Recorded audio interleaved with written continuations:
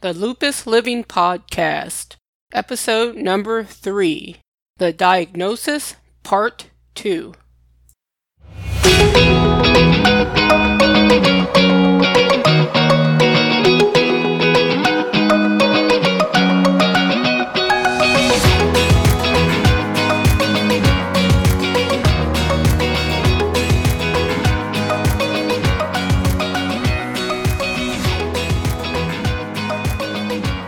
Welcome to today's episode of the Lupus Living Podcast.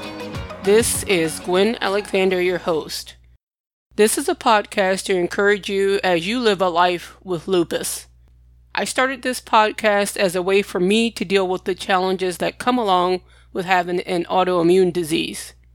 It seems to help to talk through it. It may also help if you have a loved one that has lupus. Maybe by hearing me tell my story and the things I go through and how it feels, you may get a sense of what your loved one is going through.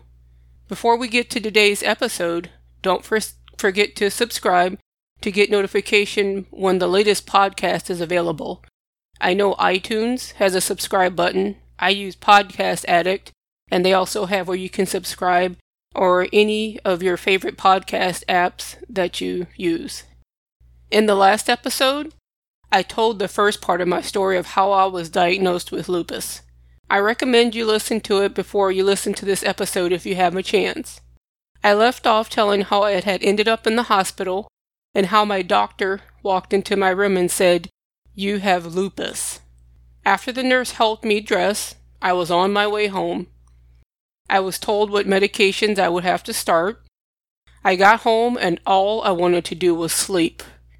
My body had been through a lot that year and a lot just in that past week. As I was trying to figure out what in the world just happened, I realized I felt some pain.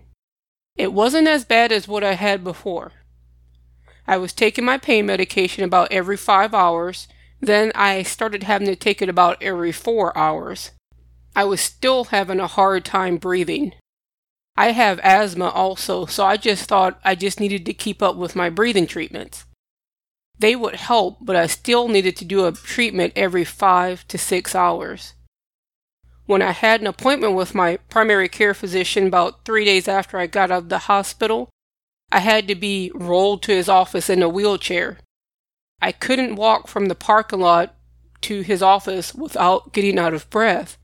During my appointment, I asked my doctor why was I still having trouble breathing. This wasn't normal for me. He didn't seem to know, but I thought maybe it was because I was still recovering. I had just been through a lot. I tried to go back to work, but I only worked 2 days that week.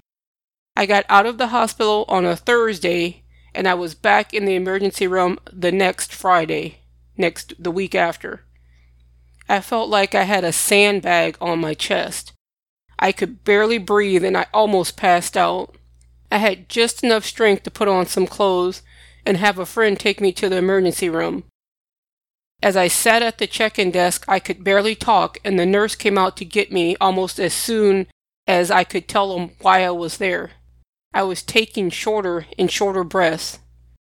They were going to try and give me pain medication through an IV, in your arm, but they couldn't get a vein. This has always been a problem, even the last times I went to the emergency room. Eventually, the doctor had to put whatever the needle or IV in my neck. I had never heard of this, but by that point, I didn't care how they got the pain medication into me. So before they did that, they had to give me injections for the pain meds. And I asked the nurse, how long is it going to take for this to kick in? And he said about 20 minutes. And that was the longest 20 minutes of my life. They also started me on oxygen. So I have this IV needle thing in my neck, and then I have oxygen going on. I was feeling a little bit better, as best as you could feel in that situation. Then they proceeded to do more x-rays and more scans. And after the x-rays were done, the emergency room doctor on call came to me and said, "Your heart is huge." And the look on his face was, I could tell, this isn't good. I was like, "What do you mean?" I think the ER doctor ended up calling my primary care physician because he told me they wanted to transfer me to another hospital that was about 45 minutes away. And they gave me a choice of which one I wanted to go to. Now, at this time, the insurance company that I had, they were negotiating with the hospital I really wanted to go to, whether they would be accepting our insurance in the future. So there was a chance I could transfer there, and then if I needed to go to the doctors associated with this hospital, I may have to change them all later.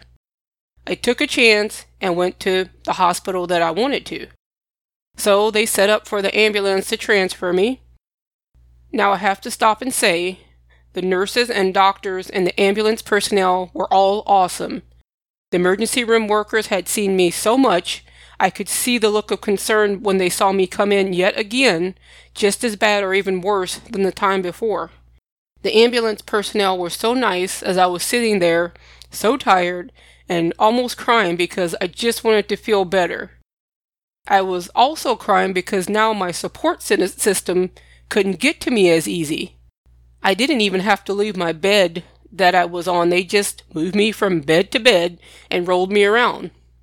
As I finally arrived at the next hospital, I settled into my room. But before I left the other hospital, one of my friends ran home and got me some items that I would need. You know, extra underwear, a toothbrush, toothpaste, comb, things like that. The only clothes I had were the ones that I went into the hospital with. I wasn't too worried about that part. I didn't need any clothes anyway because in the hospital, all you get to wear is that awesome gown that doesn't cover very much. But by the time they put that on me, I didn't care what anybody saw. There were several doctors and nurses that came in to talk to me.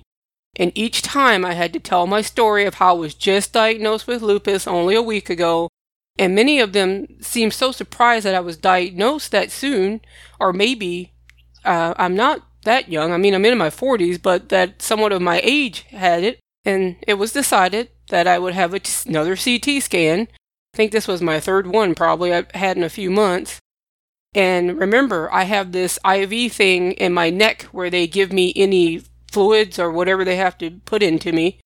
And I was asked why that was there, and then I had to tell the story of how no one could get a vein in my arm. And when I was taken into the room for the scan, there was a problem. I couldn't lay down and breathe.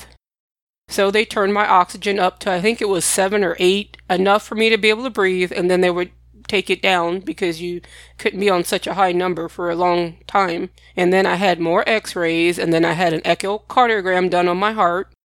And once that was done, I got rolled back to my room.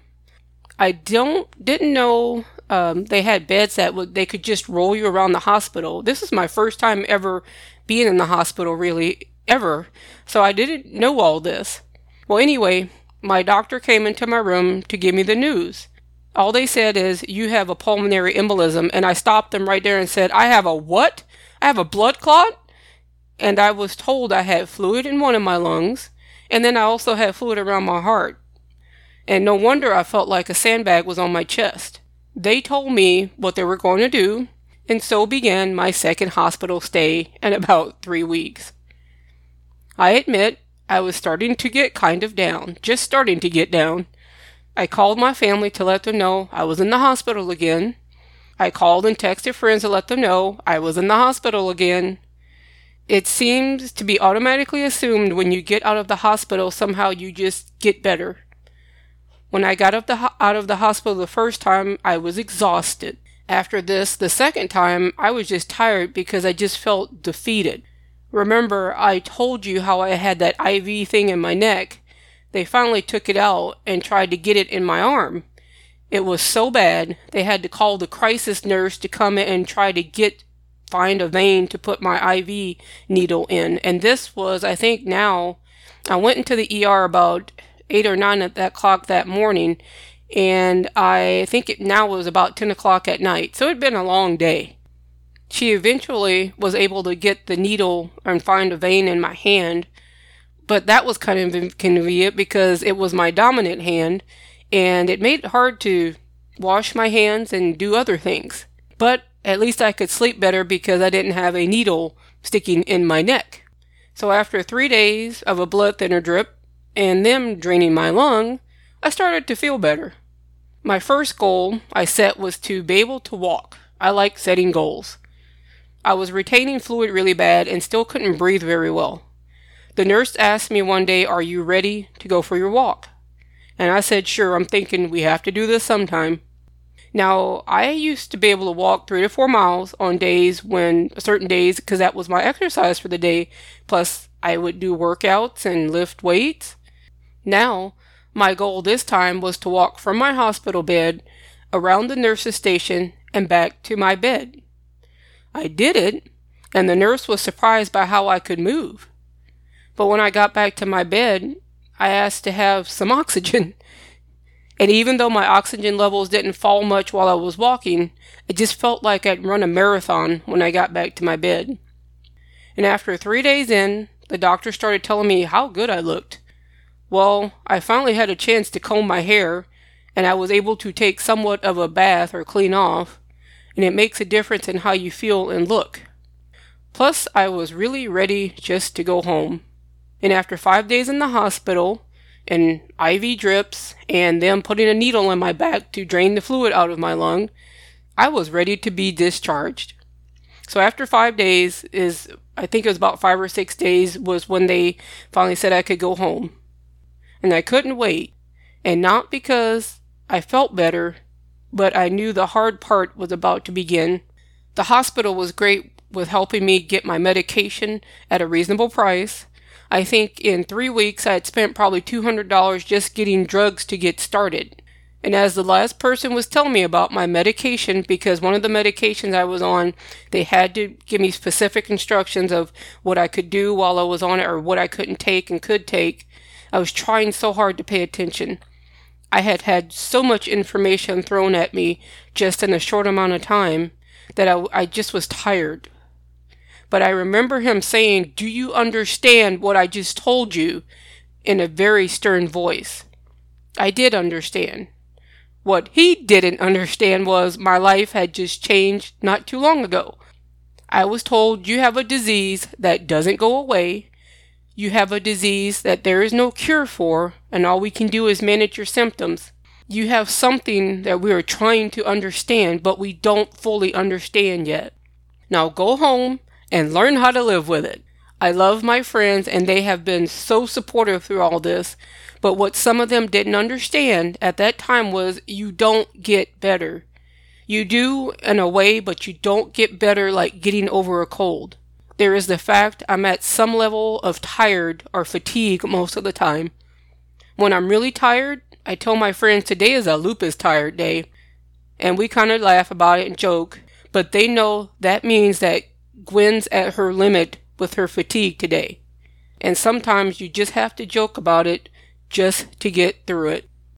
So that's the simplified version of how I was diagnosed, part 2. I've never really talked about it before in any great detail. And about a month ago, this all really hit me. When I would think about the hospital and them trying to get blood from me and the pain and just everything, I literally start having panic attacks and start crying. If you have lupus, you know how life-changing that this is. The way you plan things is so different than how others may plan their life. When I go to the store, if I'm having a lupus flare where my joints are aching, I can barely move, I have to figure out, where do I go to a store where even the closest parking is still really far away, or do I go to the store where the prices are higher but I can get in and out very quickly? Or when someone asks me to do something 2 months from now, and I have to think about how strenuous is the activity going to be, and do I need to plan my activities that week to where I can function that day? I'll do an episode on this later about how to plan your life, trying to plan your life when you have lupus. But don't be afraid to relive your diagnosis. What this will do is show you how strong you are. This will help you during those times when you feel like you want to give up. This will help you during those times when you hurt really bad, but you still have to go to work, or you still have to take care of your kids or take care of your family. I'd like to hear from you. I'd like to hear your story. How are you making it through living with lupus? If you have lupus or you're a family member of someone that has lupus, maybe you have a question you'd like to ask. You can email it to me. My email address is gwen@thegwenalexander.com, and I'll try to spell it out better. I think in the last episode it didn't come out that great, but it's GWEN@THEGWEN Alexander.com. Or you can contact me through my website. It's thegwenalexander.com. And there's a contact button on that site where you can send me a message through my website. And I also have a Facebook page. It's in the process of being built, but if you'd like to follow, where you can get some more encouragement, it's Facebook. It's at Lupus Living Podcast, and it's in the show notes if you can access that through the podcast, or you can actually click on the link on the website to follow us on Facebook. And as I said before, I like quotes. I love motivational quotes. And here's the quote I came up with for today. And actually, this is a Gwen original. Most of them I tried it or sometimes from others, and I'll give them credit when it's due. But this is one I thought of today because of some things I've had going on. And that quote is, "We didn't make the choice to have lupus, but each day we make the choice of how we will handle it." The information on the Lupus Living Podcast is for informational purposes only. You should consult with your doctor or medical professional before making any changes in your health and wellness routine.